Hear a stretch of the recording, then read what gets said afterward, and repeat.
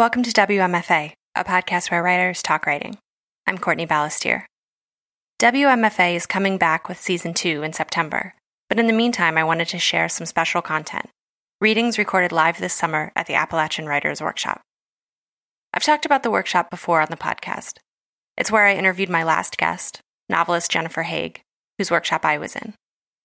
This was my first year attending the Appalachian Writers Workshop, which just finished its 40th year at the Heinemann Settlement School in Heinemann, Kentucky, and it was a big deal for me. It was the first place I took pages of my novel in progress, the first workshop in which I admitted that this project I've been working on my own is real.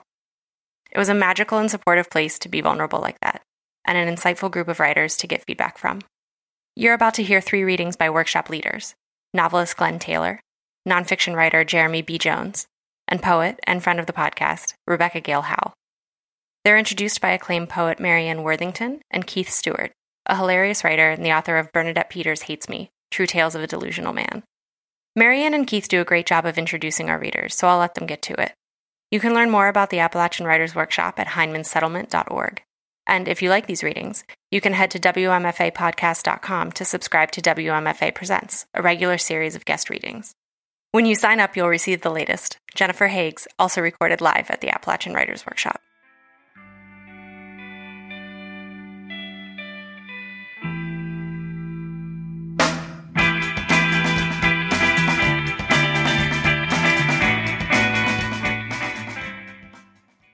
I heard Glenn Taylor make a public promise a few years ago when he vowed to never write a novel without including an epigraph from West Virginia poet laureate Louise McNeill. And so the famed poet has the first words in Glenn's 3 novels. The Ballad of Trenchmouth Taggart, a finalist for the National Book Critics Circle Award and published in 2008, begins with these words from Louise McNeill. I have gulled the pith from a sumac limb to play a tune that my blood remembers. Glenn's second novel, The Marrowbone Marble Company, published in 2010, begins with these words from McNeill. Black ground was fenced for men to till, the dead of Gawley on this hill. And Glenn's most recent novel, A Hanging at Cinder Bottom, published in 2015, also begins with a McNeill epigraph. Cook ovens glare red-eyed upon the darkness and belch their cinders at the fevered days. And I mention these 3 epigraphs because although he would deny it, Glenn Taylor, whom we generally recognize as a skilled novelist, is really a poet at heart. The New York Times said of his novel, A Hanging at Cinder Bottom, quote, much of the novel is devoted to one long con, and this has its pleasures, a sort of Appalachian Ocean's 11. But the book's toothy joy is not to be found in its rigorous plot, or even in the satisfying comeuppance of characters loathsome and obtuse. What makes A Hanging at Cinder Bottom a bone-through, can't-quit-you craving is Taylor's preternatural gift for language. In particular, the idiosyncratic cadence of West Virginia's spoken rhythms, which he offers up as a sort of music on every page. Glenn was born and raised in Huntington, West Virginia. He earned the MFA from Texas State University, and he lives now with his wife and his 3 sons in Morgantown, where he teaches in the MFA program at West Virginia University. And about his work as a writer, Glenn says this, if we do our job right, writers can, in the words of Muhammad Ali, shake up the world. I'll keep telling stories, says Glenn. In the end is the only thing I truly know how to do. Please welcome Glenn Taylor. Good Lord, Marianne. That's some good stuff. Thank you, and thank you for your tea kettle. As we're neighbors across the street, and I get to have hot coffee in the morning because of Marianne. Got a couple props I'm going to put up here. All right, well, here's where we find out. I love this place. I love all of you. Thank you for having me. And one of the best parts of the setup is that we writers on the staff get to yap in class, and then we have to come up here and see if we've got the goods. So I really like that aspect and hate that aspect because you get to find out who crows and who lays the eggs, as it were. So I hope that my talking with my students today about things like point of view in a novel and voice, that ever hard thing to pin down, voice, I hope I can live up to some of the things I said. And since Marianne brought up Louise McNeill, I'll have to reveal to you the 2 lines from the next novel I'm currently working on, and they are these. And these are weird. These are the weirdest ones. And it's the weirdest novel, so get ready. He breathes on the leaf, and the leaf is not blowing. So, my first 3 novels were all set in the past, between the years roughly 1872 and 1920, though the second one came all the way up to 1968. And they were all told in an omniscient point of view by a big storytelling voice that knew everything, and they all took place in real places like Huntington, where I'm from, and Matewan, and Mingo County, where my dad's from. And this novel, my 4th, doesn't do any of those things. It's set in the present, it's told in the first-person point of view, and it's set in a town that's made up called Mosestown, West Virginia. So I'm doing 3 things I've never done before, have no idea if it works, but one of the reasons I love you all so much is because you're nice people, and you'll just pretend it's good even if it's not. So here we go. This is just the beginning and some little snippets from the first couple chapters, right at about 8 o'clock, so I'll keep checking and make sure I stay on time here. This book is called Lay Me Down in Mosestown. On December 3rd, 2017, I got the phone call that my brother Stanley was dead. Here's what happened. I stood in aisle 9 at the Proletariat Kroger on 2nd Street, cartless and single-minded. The store's co-manager, Curtis, stood before me.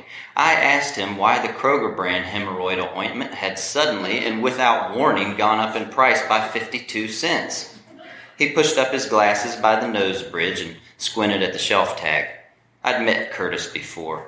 I knew him to be a glum, thick-accented kind of man who said the word Cincinnati any chance he got, sometimes forcing the word nasty in there, sometimes not. He claimed my inquiry pertained to what he called, quote, pricing maneuvers up at corporates in Cincinnati. He nodded his bald head, said, "All right, Slim," and walked away. My phone vibrated in its watch fob pocket, and as always, I had a vision of plasmatic orange cancer waves pulsing into the lymph nodes of my groin, blazing a direct diagonal path to my right nut. It was my sister, Dot. I answered the way I always did. "Do it, Dottie." She said the words about Stanley that I would not hear. A muted ringing commenced in my right ear. I watched Curtis bend down to pick up a piece of cat food. He had a dime-sized cherry angioma on the crown of his bald head. The ear ringing quit. Dot's words remained in the King's English at first, then not. There was a sound in her voice, that worst of all sounds that some of us are made to recognize. "Remy," she said. "Oh, no." She made a moaning noise. "Remy." I could neither speak nor listen, but I knew Stanley was gone. And I don't remember another thing Dot said to me. What I do remember is her moan. It was a low, rough signal, spread thin, like a tired old petting zoo billy goat. And then all was quiet. It was just me and aisle 9, and possibly halogen bright aisle 9, its rows of little yellow boxes carrying little tubes of salve. Things got weird in a hurry from there. My field of vision went white at the edges, and in the plasmatic lymph nodes of my groin there blossomed a pulsating warmth, and it spread in outward rings.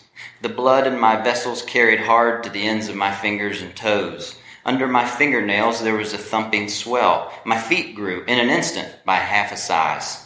Pressure built under the white rubber toe shell of my Converse, where there was a red stain I'd acquired while eating a fried egg sandwich that carried, in retrospect, too much Louisiana hot sauce. I noted then, in the white blaze of aisle 9, that within the hot sauce stain was a wee bit of egg, and together hot sauce and egg had become a thing which bore a curious resemblance to the dime-sized cherry angioma of bald-headed co-manager Curtis. Such a development did not seem unordinary, and here is why. In those moments after Dot's call, it was as if I had sentient skin. My taste buds were like little Venus flytraps. My nose holes drew an unknown ether clear to the ears, where there arose a quiet roar. It was as if I could finally perceive how everything was everything, as if the rubber toe of my Converse All-Star was the crown of a living head, and the stain of a pepper sauce was an abnormal dermatological growth on that head. I could wiggle my toes and trigger a sensation in the rubber, like it was some kind of half-numb porous outgrowth of my foot. I could taste upon the back of my tongue grapefruit concentrate and coal ash. I could smell every high-born evergreen from Georgia to Maine and every shit-caked toilet O-ring seal ever pried from tile, and I could hear quiet talking and singing from every pressed tin shelf around me. The oblong boxes of hemorrhoidal creams took on a harmonic voice, and they read aloud in the approximate intonation of a chorus of 60 Steve Earles, their lists of ingredients. Mineral oil, 14 gram. Petrolatum, 75 gram. Phenylephrine hydrochloride, 0.25 gram. Glycerin, 14 gram. Shark liver oil, 3 gram. It was plumb nutty. I shut my eyes and tried to beat it all back. By instinct, I began a rhythmic dance of deep knee bends I'd used to settle my children in their respective infancies. I hummed a tune that had always calmed them when the croup came calling in the morning dark and they couldn't otherwise breathe. Was a wee bitty mouse who lived on the hill. Mm-hmm. He was rough and tough like a buffalo bill. Mm-hmm. Was a little mouse that lived on the hill. He was rough and tough like a buffalo bill. Mm-hmm. Mm-hmm. Mm-hmm. The chorus of Steve Earles spurtled and died. I settled a little and opened my eyes. Aisle 9 remained empty of shoppers. My field of vision regulated. I cradled close my box of hemorrhoidal ointment, one-handed and snug at the chest. There was a fleeting sense of having overcome something terrible, of having righted some crooked ship, and then, for the briefest measure, I forgot my brother was dead. And then I remembered. For there was death coming through the telephone, that was known. I looked down at it, quiet and black in my other swollen hand. I pushed its buttons with my thumb and it lit up, told me what day it was, gave me the time. That's how I know it was exactly 8:20 p.m. when the power went out. The ceiling fluorescence surged and died. I dropped my box of ointment. I was looking at my feet. Beneath them, the floor's sheen had gone see-through like a glass-bottomed boat, and I could see the tops of the concrete footings and steel columns, and a web of rebar and a yellow wax paper hamburger wrapper. In between, dirt.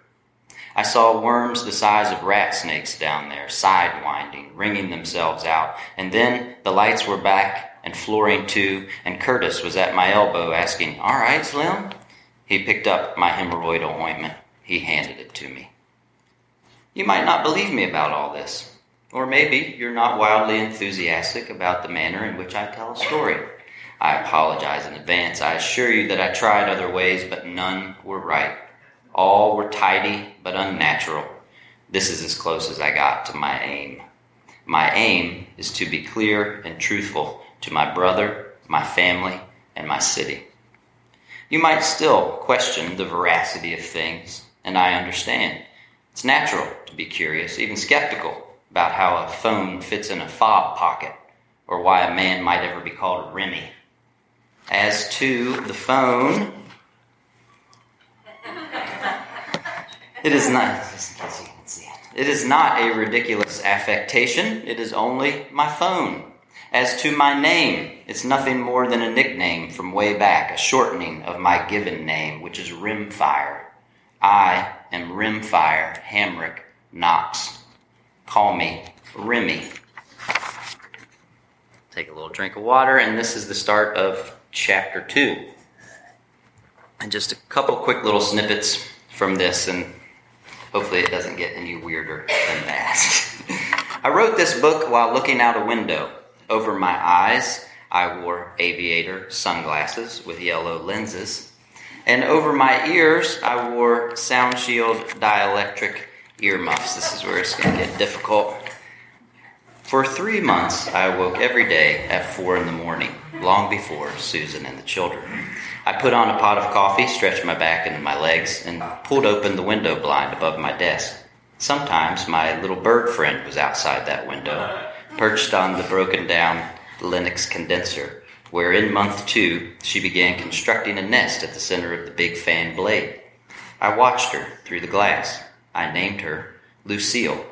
I put on those sunglasses and those earmuffs, and I wrote, "If you ever get your hands on a pair of Sound Shield dielectric earmuffs, put them over your ears, close your eyes, and listen to yourself breathe for 10 minutes. This will be the best 10 minutes of your day."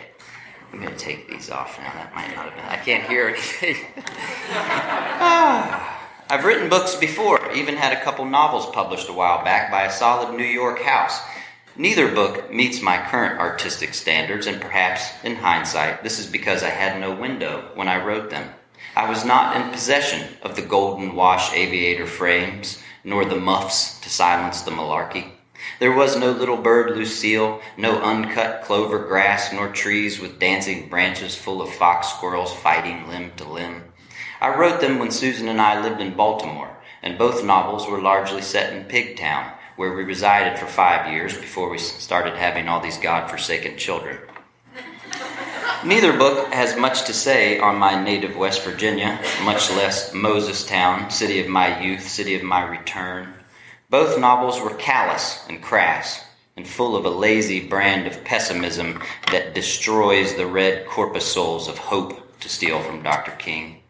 It is strange now to encounter this earlier pessimism, because why should I have possessed it? What made me think I'd earned pain's keep? My bones didn't hurt back then, and there was no phone death stalking me. I'd not yet come to know desperation, nor the effort it can take to get out of bed. Back then, I was just a fool like anybody else, and a fool will inevitably pen a foolish tale. But I am not the man I was, and it follows that this book is different than the other two. This one is the truth, and the truth is that after December 3rd, 2017, writing was what got me out of bed. And what else could I have written about but the life and death of my brother Stan? He was a rare brand of human animal. My grandmother used to point at him when he was a little boy. "This one here," she'd say, and she'd hook him by the neck and hug him tight to her pillar of a leg. "He hatched from the egg ain't nobody peppered." Stan was wild. He knew no tribe, and yet he knew every tribe. Always, he brought different folks together by showing them what was the same. When he looked you in the eyes, you wanted to touch him. It was just that way. Here are some things to know about Stan, right up front. The only holy trinity he believed in, as far as what might save us from ourselves, was barbecue, song, and basketball. In February of 1994, he set an NCAA record for most threes scored in a game when he dropped in 15 of them against Morehead State. The next morning, his girlfriend Lissa gave birth to Saul, who would be their only child. The morning after that, Stan called JoJo Bastinelli, Herald Advertiser sports column legend, and declared for the NBA draft. He went to the Washington Bullets as the 32nd pick, shone bright, and bottomed out quick. He lived in D.C., then France, then Spain, and then he lived, as he had for his first 20 years, in Mosestown. He tried to be a father to Saul. He started a business called Lawns by Knox and mowed 10,000 lawns. He cultivated a medium acreage cannabis crop and sold 10,000 ounces. He became a well-known and exceedingly controversial figure in the addiction recovery community. He paid for and oversaw the installment of 9 city basketball courts. Stan was 6'4", and the release on his jump shot was something to behold. About that release, Bastinelli wrote in 1991, quote, "Watching Stanley Knox shoot the rock is like watching on high-speed time-lapse film a morning glory flower spitting out a big orange spore and then closing its petals good night." Stan himself told a good story. Before he left us, he told a big one and almost shook up the world. He merits, at the very least, a book. As to this book's illustrations, a few words. When I was a boy, I loved to draw. My sister Dot taught me dog jowls and horse faces. She eschewed houses with suns in the upper right corner, ragged smile families in the foreground waving at nobody. Our mother was a photographer by trade, mostly portraiture, and when I was 5, I began asking if she would take a picture of my Matchbox cars in a state of movement, or how about a picture of my Gene Simmons Mego doll standing in the kitchen window, arms up over his head, double-fisted in drywall nails. She always obliged. Always, she said, in response to my photographic request, "Of course, sweet boy." She'd run through a roll, and I'd follow her to the dark room in the basement, and there I would watch the magic happen. Stop bath, fixer, clothespin, drip. That's when I grabbed the picture, after the last slow drip, and I ran upstairs to the kitchen, where the tracing paper lived, in the squealing top drawer of the big pie safe, and I'd grab a sheet and lay it on the still damp 8x10 square, and get to work with my big black marker, and soon enough, voila, a drawing traced from a photograph. So, there I was, post December 3rd, 2017, and I wrote words on paper, but it wasn't enough. I needed more. I looked at Stan's things that I'd collected and circled around myself in the basement, things like a Shoeless Joe's skillet chicken receipt from the day he died, or 3 Altoid tins he'd spray-painted red, his boyhood Sony Walkman, his pocket knife. They sat there, all of them, shoulder to shoulder, a perimeter on my desk, laid out before the window pane. They looked at me while I wrote. I looked back. What I needed was pictures. I called my mother. I asked her, "Will you take a picture of my cellular telephone?" "Of course, sweet boy." "Will you take a picture of me writing?" "Of course, sweet boy." "Will you take a picture of Stanley's mower?" "Of course, sweet boy." My mother once made a photograph of Bill Withers singing "Use Me" into a birdcage microphone. The photograph hung in our kitchen next to a steel rack of scrap paper cookbooks. It was black and white and framed in leftover crown molding. When guests asked about it, my mother would say, "That was 1974, Los Angeles. I was pregnant with Stanley, working shoots for Michael Oakes." She'd point to a spot of light in the portrait's top left corner. "See that? That's buckshot." This was inside a Quonset hut near Culver City. During the previous night's jam session, somebody had stood outside and unloaded a shotgun, point blank. Right next door was an oil rig, my mother would say. She'd put her hands on her hips and commence to vigorously bend at the waist and swing back up again and again. "Pump jack," she said, had a circle of palm trees around it. In the photograph, Withers' afro is pristine and his mutton chops precise. His eyes are shut.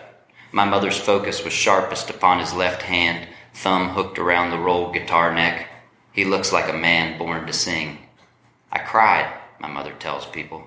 He'd sung "I Can't Write Left-Handed" right there in the Quonset hut. Her voice quivers when she recalls it. She says, "He called a sound would make anybody cry." I met Bill Withers once, and he remembered my mother, remembered the buckshot tin of the Culver City recording hut. We talked about Raleigh County, Mingo, and MacDowell. We talked about pimento cheese and sweet pickles and the legendary exploits of Doris Payne. He looked me in the eyes and said, "You can't sleep on slab 4." The Withers portrait is one of roughly 80 black and whites hanging in my childhood home. A few are as big as a bay window. Most are 8x10, a dozen the size of a playing card. Some are famous people, and some are just us. The famous people look regular. The Knoxes of Mosestown look famous. My dad wears a handlebar mustache and holds a 20-pound carp, cigarette pinched in his smile. My sister Dot swings on a knotted rope in her underwear. Stan sits on a hand-me-down bicycle. His ball cap is backwards. His shin bones are mapped in bruises. We all stared down my mother's big yashika as if it wasn't there, as if we could see the rest of her in full bloom behind it, not just the scalp-lined part in her hair or the crow's feet of her shut left eye. Old Camerahead Bache, my dad used to call her. In my mother's work, we are who we were. We are freer than any of us can remember. Thank you. I'm fortunate enough to be working with our next reader this week. For all of you who are not taking the nonfiction class this year, I strongly suggest that you go to Jeremy Jones' website and find his upcoming schedule of workshops and plan accordingly. That can be found at www.jeremybjones.com. Don't you love that? Because it's not just jeremybjones.com, but it's thejeremybjones.com. That's how you know you're the real deal, is when you can put the "the" before your name. And by the way, the B in the Jeremy B. Jones stands for brain, not Brian, as many of his fifth grade classmates will tell you, because that's how he thought he spelled his name for a while. In Jeremy's book, Bear Wallow, he meshes narrative and myth, geology and genealogy, fiddle tunes and local color about the briskly changing and often stigmatized world of his native Southern Appalachians. The book Bear Wallow was awarded the Appalachian Book of the Year in Nonfiction, a gold medal from the Independent Publishers Book of the Year Awards, and it was a finalist for the Thomas Wolfe Memorial Literary Award, the Weatherford Award for Best Appalachian Book, and the Judy Gaines Young Book Award. His essays have been named notable in Best American Essays and published in Oxford American, the Iowa Review, and Brevity, among many others. He is a master at finding the extraordinary in the ordinary. And if you don't believe me, just ask him for a copy of the essay he did on chest hair. He's an essayist, a poet, a musician, a professor, a husband, and most distinctly, an Appalachian. Please welcome Jeremy Jones. Thank you, Keith. I get to go after Gurney Norman. How about that? That's great. Two things. One is you don't have to go get the chest hair essay. I'm going to read it in just a little bit. The other thing is I did misspell my name as Brain once. But when all of my classmates started calling me that, my grandma worked in the school and she would come pick me up, and my classmates were calling me Brain, see you Brain. She's like, what's that all about? I'm really smart, Grandma. All the kids know how smart I am. I actually want to start off with what I think is a poem. I'm not actually sure. I saw Kay Beyer about a year ago, so we were talking about Kay last night. And I told her that I was writing some poems, but I had this suspicion every once in a while that I was writing little essays and I was just arbitrarily breaking them up as I moved down the page. And she really,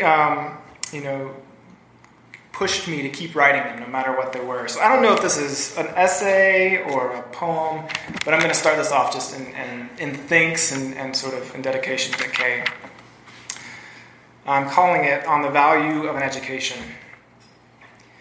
In the days when the Queen Anne's lace springs up as if from nowhere to float like untethered buoys atop the hayfield, my cousin hauls his history book down the hill to the barn and opens it up with a shotgun.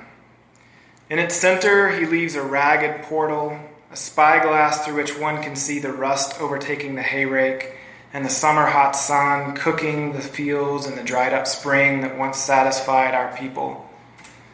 The truth is that not even this report from the shotgun can speak of how he hated that book, how it pulled down his back with its never-ending pages of dates and deaths, all of America penned down.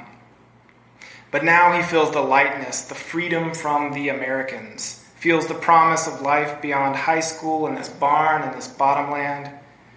But he can't know now that before long his pack will weigh down with tourniquet and chem lights and baby wipes, that even on his back, covered in Iraqi darkness, his body will feel the weight of an M4 and grenades and night optics hours after he has laid them down.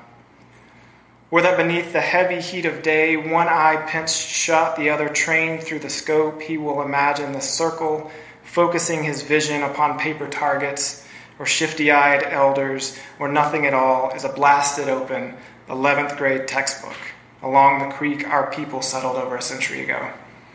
And he will whisper history and shoot or not shoot, and then he will come back home again.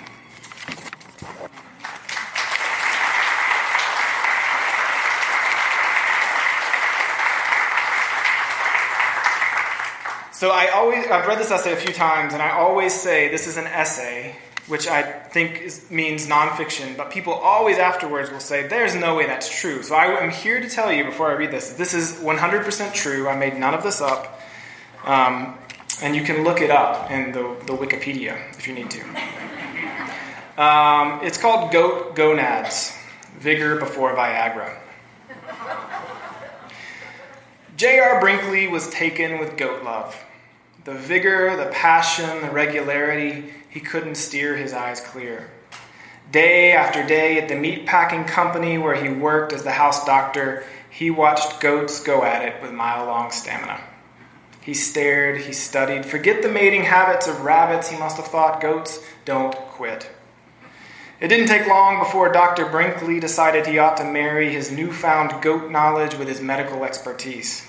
He'd met enough impotent farmers in Kansas, farmers who wanted the hardiness these goats endowed, to know there was something marketable, something medical happening before his eyes. But old JR wasn't really a doctor. He was just a man watching goats do it at a slaughterhouse. The year was 1917, simpler times. Bill Stitsworth was his first. The farmer walked into Doc Brinkley's practice in Milford, Kansas, complaining of impotence. He left with goat gonads. More precisely, he went home with pieces of Toggenburg goat gonads implanted in his testicles. Weeks later, Stitsworth was bragging around town about his libido. And soon his wife was pregnant. The couple named their son Billy. You should know that Doc Brinkley wore a thin goatee his entire adult life. Here are some other things you should know. J.R. Brinkley's daddy had been a real doctor back in the mountains of North Carolina where J.R. was born. J.R. was orphaned at age 10. He married 2 women at the same time. And he was many things before a doctor. He sold snake oil. He worked as a railroad telegrapher. He traveled about injecting people with colored water until he finally bought several fraudulent diplomas, including his $500 medical degree, and settled in Kansas. Once news of Stitsworth's improved sex life spread through Milford, farmers were lining up at Doc Brinkley's door for an implant. Brinkley charged $750 a pop, which was more than the cost of his diploma, and he fashioned an ad campaign around baby Billy, Stitsworth goat gonad bred boy. Over the next few years, Doc performed over 16,000 goat nad transplants. He experimented with different breeds of goats, different sizes of splices of testes, different advertising techniques. He got rich. He got famous. He bought a plane and flew all over the state. He ran for governor and won. Well, technically, he lost because most of his winning votes were write-ins for Doc or Doctor. So he left Kansas and built the largest radio tower the world has ever seen just across the Texan border in Mexico. His 1,000,000-watt station, Zira, introduced the U.S. to a virtually unknown family from the mountains of Virginia, the Carters.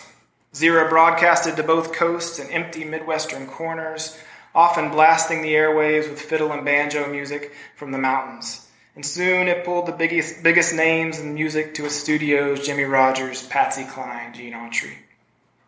With the money from sticking goat cojones in grown men, Brinkley started a Mexican radio station that disseminated the traditional ballads from Appalachia to America. He was an inventor, a creator, a pioneer. But soon the haters caught up with Doc, using names like charlatan, thief, and fraud. Lawsuits piled up. He lost money, his station, and eventually his legs after a heart attack. In 1942, he died as he began, helpless and dirt poor in the mountains of North Carolina. But Brinkley's is an odd story of defunctness. In all of the dying and the invalid procedures, the bankrupt radio station, he managed to implant persisting seeds. His station's format, commercials, talk, and popular music revolutionized the radio industry. And his airplane-driven gubernatorial campaign created a new political strategy involving sound trucks and radio, trains and planes. He brought the world a genre of music that had been carried from the British Isles and holed up in the Appalachian Mountains for centuries. I sometimes think of Doc when I flip the hundreds of television channels in my living room and find commercials of old folks in steamy outdoor bathtubs or middle-aged couples slyly winking to light jazz. Knowing that when the pill is popped, it's on.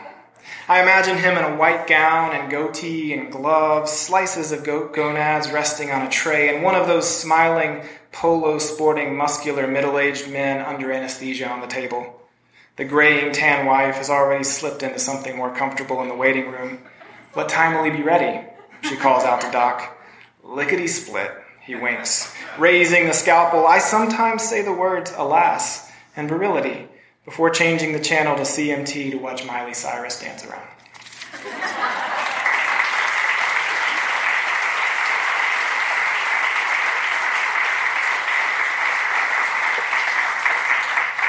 And I'm going to read one last short piece.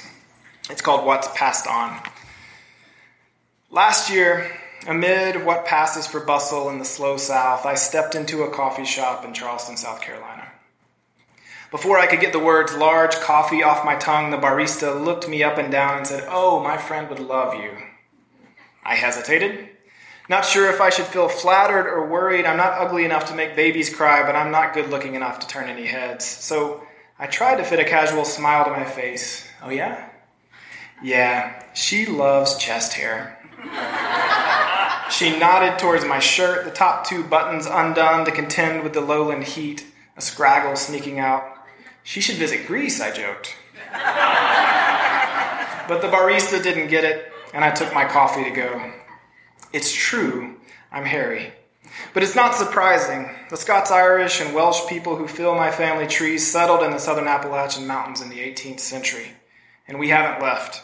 Those Maxwells and Joneses and Prestwoods and Harrells passed along genes, helping each next begotten son better survive falling snow and rising elevation. Those first men, most of them settling the land I was raised on just after the Cherokee were forced out by treaty upon treaty, were rough. They chose to stake their lives in a place that was only then labeled as the wilderness on many maps. The first of them, Abraham, pushed into the Blue Ridge Mountains at the age of 75. His wife died. He remarried a 30-something named Bathsheba, which is true, and they lit out. In the midst of thick, lawless forest with roaming bands of bushwhackers and renegade Indians ghosting through the woods, he pulled down trees and raised up a new life. In the hair sprouting on my chest, I have stories of my ancestor Hiram fighting off the men who'd come to take his sons away to fight for the Confederacy, Jim chasing down a car thief around switchbacks in the Smoky Mountains, Ray somehow missing the mountain lion that leapt after his horse, men's men, shooting guns, taming land, growing big families. Unfortunately, the body hair they've given me is not in style. Had I been born 30 years earlier, coming into adulthood as Burt Reynolds spread his chest hair across the pages of Cosmo, then flaunt it I would.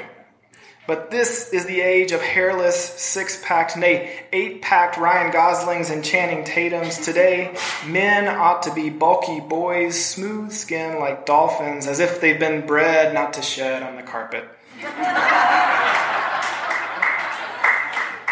And still, I've never been tempted to shave or laser or wax or meditate away my man-made sweater. And this is mostly because I'm lazy. But it's also because I like my hair. I know I've inherited it. Something in its absolute attachment to me also attaches me to the men who've come before me. When my son was born, my wife and I were schooled by the nurses upon the benefits of skin to skin, letting our newborn lie upon our naked chests. And indeed, it seemed magical. Upon contact, he'd calm, nuzzle in, close his eyes, and he would also grab. Like an angry crab, he'd latch onto tufts of my chest hair with no sign of ever letting loose.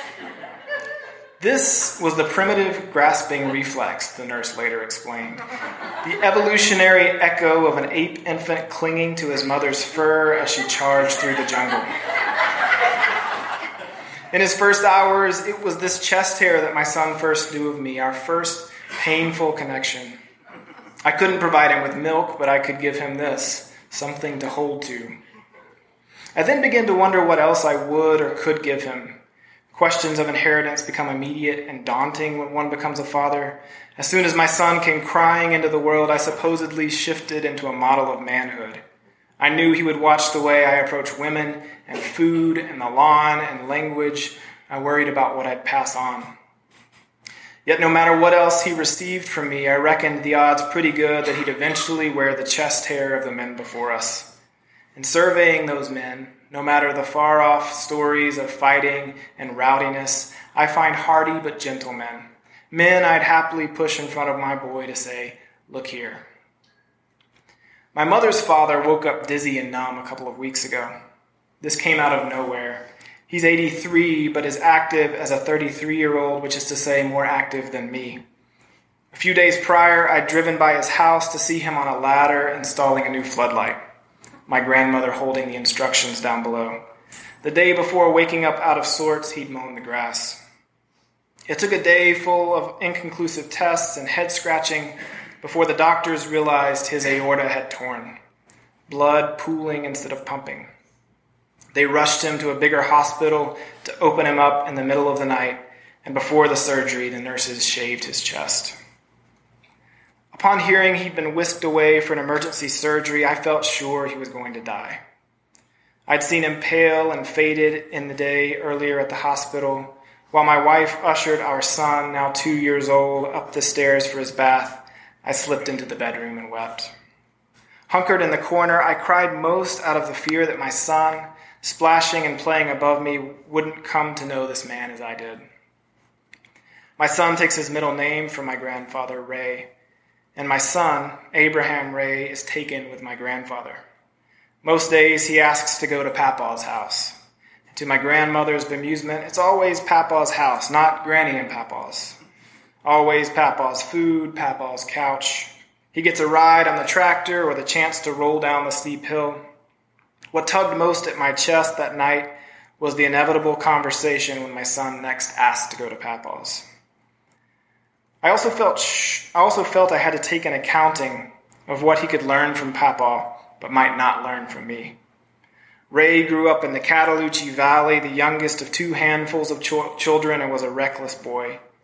He'd wrecked 13 cars by the time he was 18, including the teacher's car that he backed into with the stolen school bus.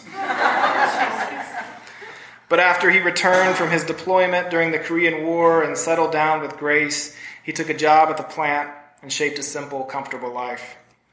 For the 33 years that I've known him, he's been quiet, calm, and funny, his language steeped in the mountains full of thars and yens and ain'ts, and his manner always even.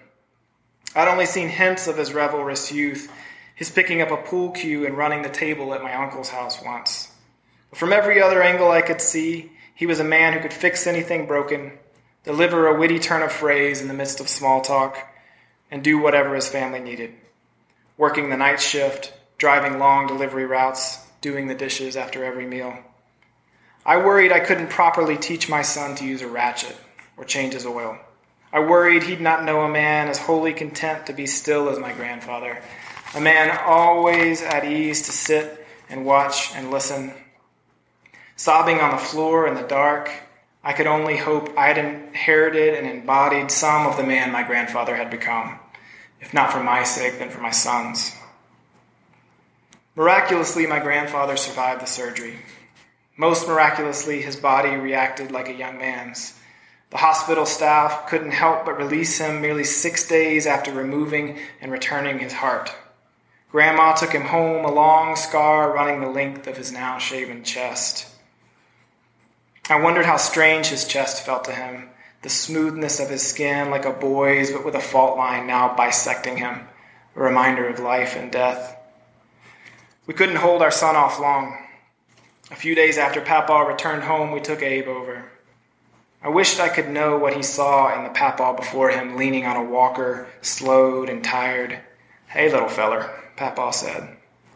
In my arms, Abe absent-mindedly slid his hand into my shirt, an occasional nervous habit, brushing his small fingers along my hair. He smiled at Papaw, and I hoped what he saw standing in that house was a man we both hoped we might become. A man like so many of the men who shape us, those tough, dogged, soft souls covered up in hair. Thanks. Rebecca Gale Howe is going to end our evening tonight. And like so many of us here this week, I've been lucky to study writing with Rebecca, a teacher who makes you dig deep and go to all those scary places you don't want to go to. Her collection of poems, Render and Apocalypse, received the Cleveland State University Poetry Center First Book Prize. Rebecca also worked with a native Arabic speaker to translate the poetry of Amal al-Jabouri, an Iraqi woman living in exile. That book, titled Hagar Before the Occupation, Hagar After the Occupation, was listed by the Library Journal as the best book of 2011 and a finalist for 3%'s Best Translated Book Award. Rebecca was also the photographer for Arwen Donahue's exceptional oral history collection, This Is Home Now, Kentucky's Holocaust Survivors Speak. Her work has been collected in several anthologies. She's the recipient of fellowships from the Kentucky Arts Council, the Kentucky Foundation for Women, the Fine Arts Work Center in Provincetown, and the Carson McCullers Center. She served as senior editor at Oxford American Magazine and continues to serve as poetry editor there. When Rebecca was earning her PhD at Texas Tech University, she told me she was trying to write her way through all that cotton on the West Texas landscape. And she did, with the publication earlier this year of her collection of poems titled American Purgatory, selected by Don Scher for the Sexton Prize. American Purgatory is a collection of poems located in a ruined world. Drought and thirst, cruel labor, genetic deformities, dust storms, and death are the norm. Laura McKee writes this of American Purgatory. Through Howe's rapturous storytelling and visceral imagery, we feel this world in our bones, both the acute edge of man-made oppression and destruction, as well as the redemptive force of friendship, community, communion with nature, and faith. American Purgatory is a visionary work, and Howell urgently reminds us why our planet and the lives of others are worth fighting to protect, and that although the choice to act still lies before us, it can be taken from us at any moment. Please welcome the James Steele Writer-in-Residence at Heinemann Settlement School, Rebecca Gale Howell. How are y'all doing? Doing okay? I want to thank everyone for reading tonight. This has been really fun. And Murdy for hosting us, and Mary Ann Worthington for hosting us, and for being one of the most ferocious women I've ever known. And to the Settlement School and Brett Hutchinson, wherever he may be, thank you for having faith in me and my work to step into this tradition and to step into Mr. Steele's legacy here is one of the great privileges of my life. I'm going to read to you from the Purgatory. Just a few notes before I really start. I wouldn't want to argue with Don Scher about what to buy at the grocery store, let alone my own poems. But I will say that for me, he says that the Purgatory is the American South, and for me, it's not. It's capitalism. What I found when I was in West Texas was a place that was so economically stratified that the people who made eye contact with each other were the people who were upper middle class, and the people who didn't, who were erased socially, were not, and were often brown or black. And there was no real between. And it was this place, not unlike many company communities, but where the town was the center And then out from the town, we were surrounded by these industrial cotton farms. And then out from there, we were surrounded by pump jacks. So while I was living there and moving in and out of this community that was not only economically stratified, but sort of spiritually stratified, I really started thinking about who our God was in this country, and if that God is money, what it's like to sit suspended by that God's judgment. So those are the experiences that gave rise to this book. And the other things you need to know is the protagonist, the I character, the narrator, is a woman who finds herself in this place, and she is joined by two other main characters. One is a man named Slade. You guys recognize maybe where he got his name. And he's sort of, he thinks he can make sense of this place and of this order that this place deals with through a theology.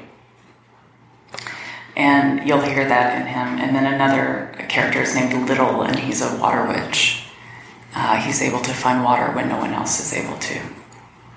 And she moves between these two men. Has a long prose poem and then some short American sonnets that follow. I'm just going to read them in sequence so that you can breathe in and out of the story. It's like this. No one was born here. We are persons held to service and labor.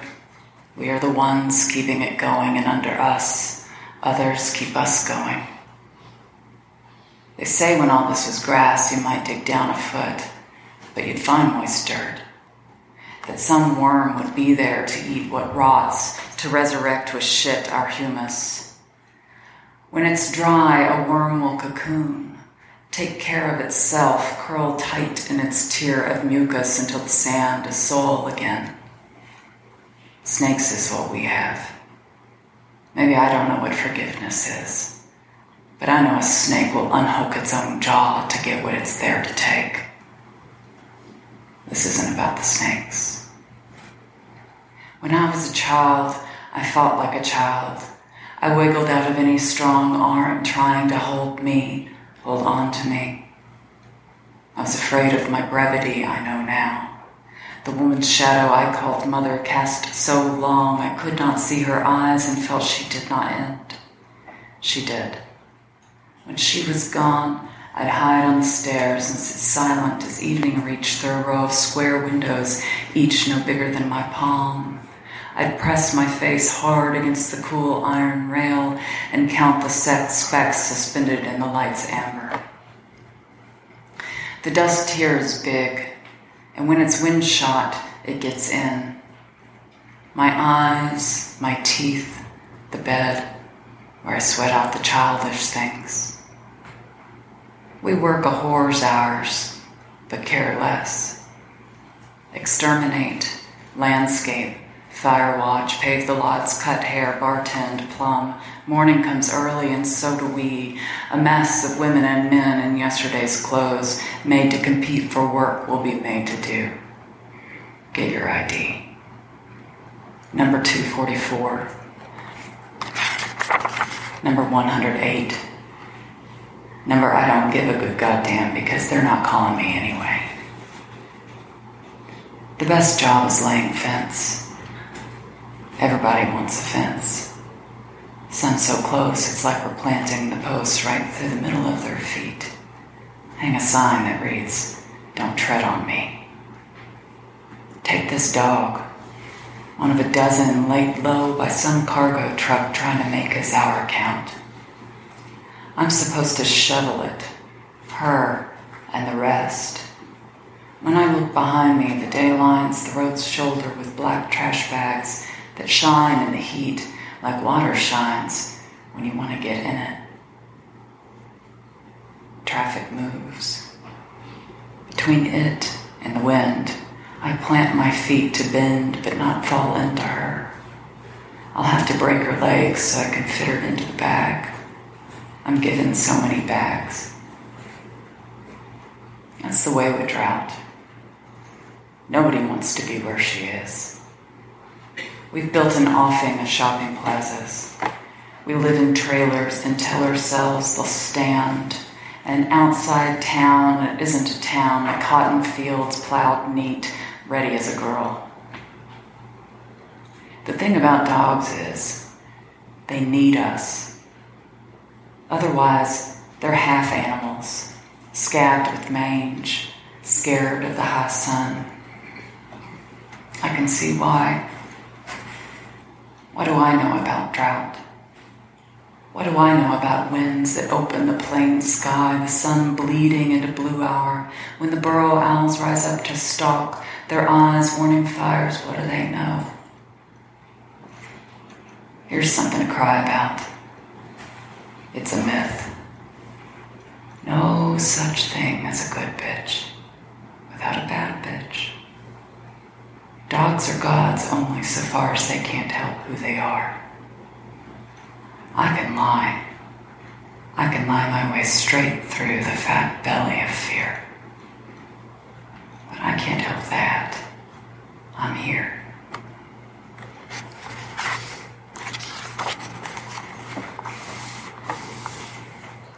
We do not know what we do not know. The drops sound like rocks thrown into a still tub. A window glass taps. Not today. Not today.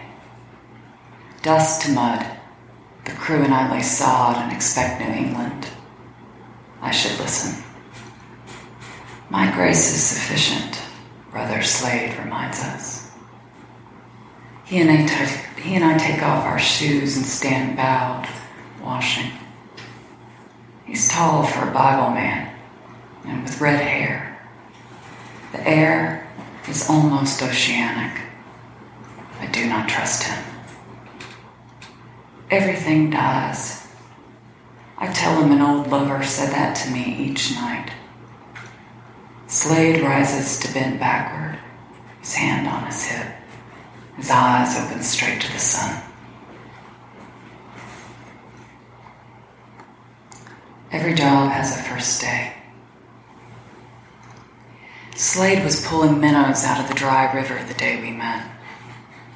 Puddles, more or less, was all that was left, but what could live wanted to, and tried, treading narrow circles, a glide of brittle fins.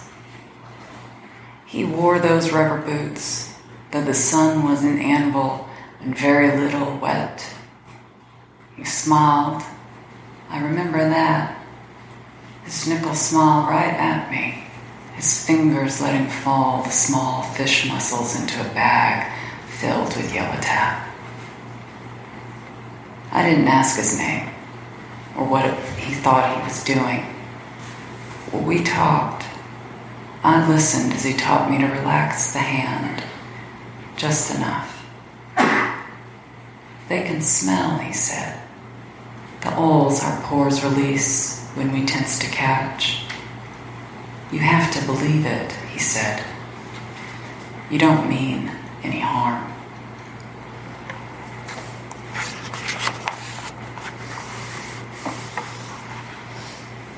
I'm covered in it right now. All we grow here is cotton stalks, thirsty weed that sells. When summer leaves, look out. The high ground will be fogged by bowls the size of testicles, every inch, a reap of what we have for what we want, of what we want. Thirsty, but it sells. The engine pickers would lift 3-4 rows, the heads and the seats.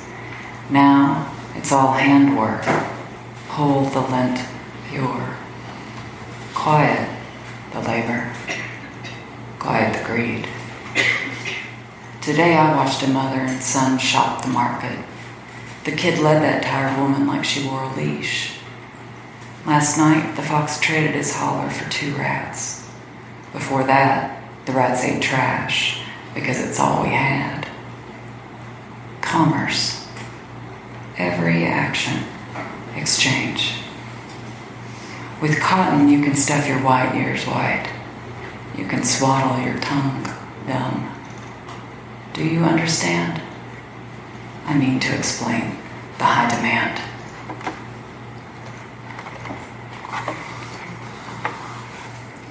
I'll spare you the details. We treat them like it's catching. Like those people chose a joke birthright. Some have no eyes, the sockets patched with paper flesh. Others gifted, 3 arms, 4, an ear. The kid is one. His just-born heart thrummed outside his body, no breastbone, his mouth red wide for the surging scream, but silence is what was heard, save the swish of lifeblood through the brute child's vows, bulbous wet root, hidden all his days there, exposed like a woman to the air's sting, like the woman who lay beneath him dead, no, struck at what she'd made. Most brutes are put to work the fields, bent over their secrets, swollen heads bobbing in and out the rows.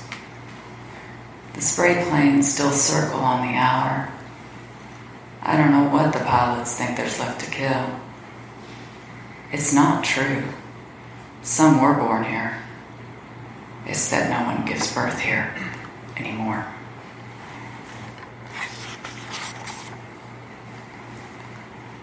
Same song, second verse. I get sick when I see one of their stub arms waving. I don't want to touch them. And anyway, Slade hurries us when we're told to go log stock. Who could report what those people need? The plane sprayed for weevils. That's what was said. Then fire ants. That's what was said. But it was a tent city of mounds today. Scant pests will eat any flesh. The air rots out there. I'd blame the brutes, but I know it's my own dread I smell fetid and kicking. The ones who have tongues confess toward night. It was grace that taught my heart to fear, and grace my fears relieve. How precious did that grace appear the hour I first believed. I think it's about regret, being wrong, the way things first appear.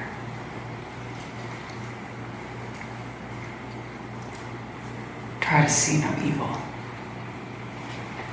From a distance, the brush fire looked like veins crossing, a flame's thin arm, like electric wires, like Christmas. Cigarette ash, a spot of grass.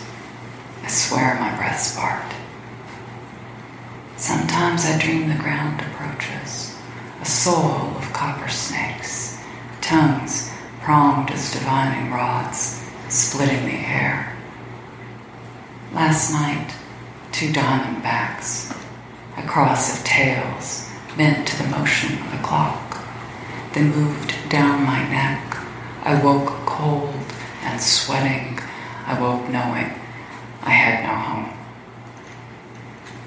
They say the low moon is coming. Maybe so. Why else would the street dogs make so much noise? I wish it meant something.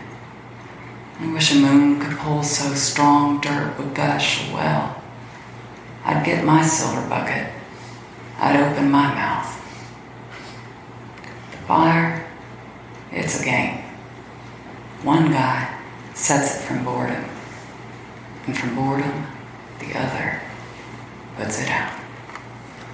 Thank you.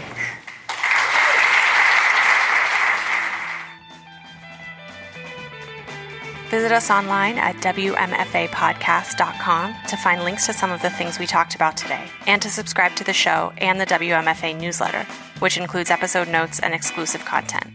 Don't forget to rate us on iTunes and leave a review. Get in touch at hello@WMFApodcast.com or on Twitter and Instagram at WMFApodcast. The WMFA logo was created by Unsold Studio, and our theme music is Jazz Dancer by Double Winter. Find them at doublewinter.bandcamp.com. WMFA is made in Detroit by Courtney Ballastier, LLC. All rights reserved.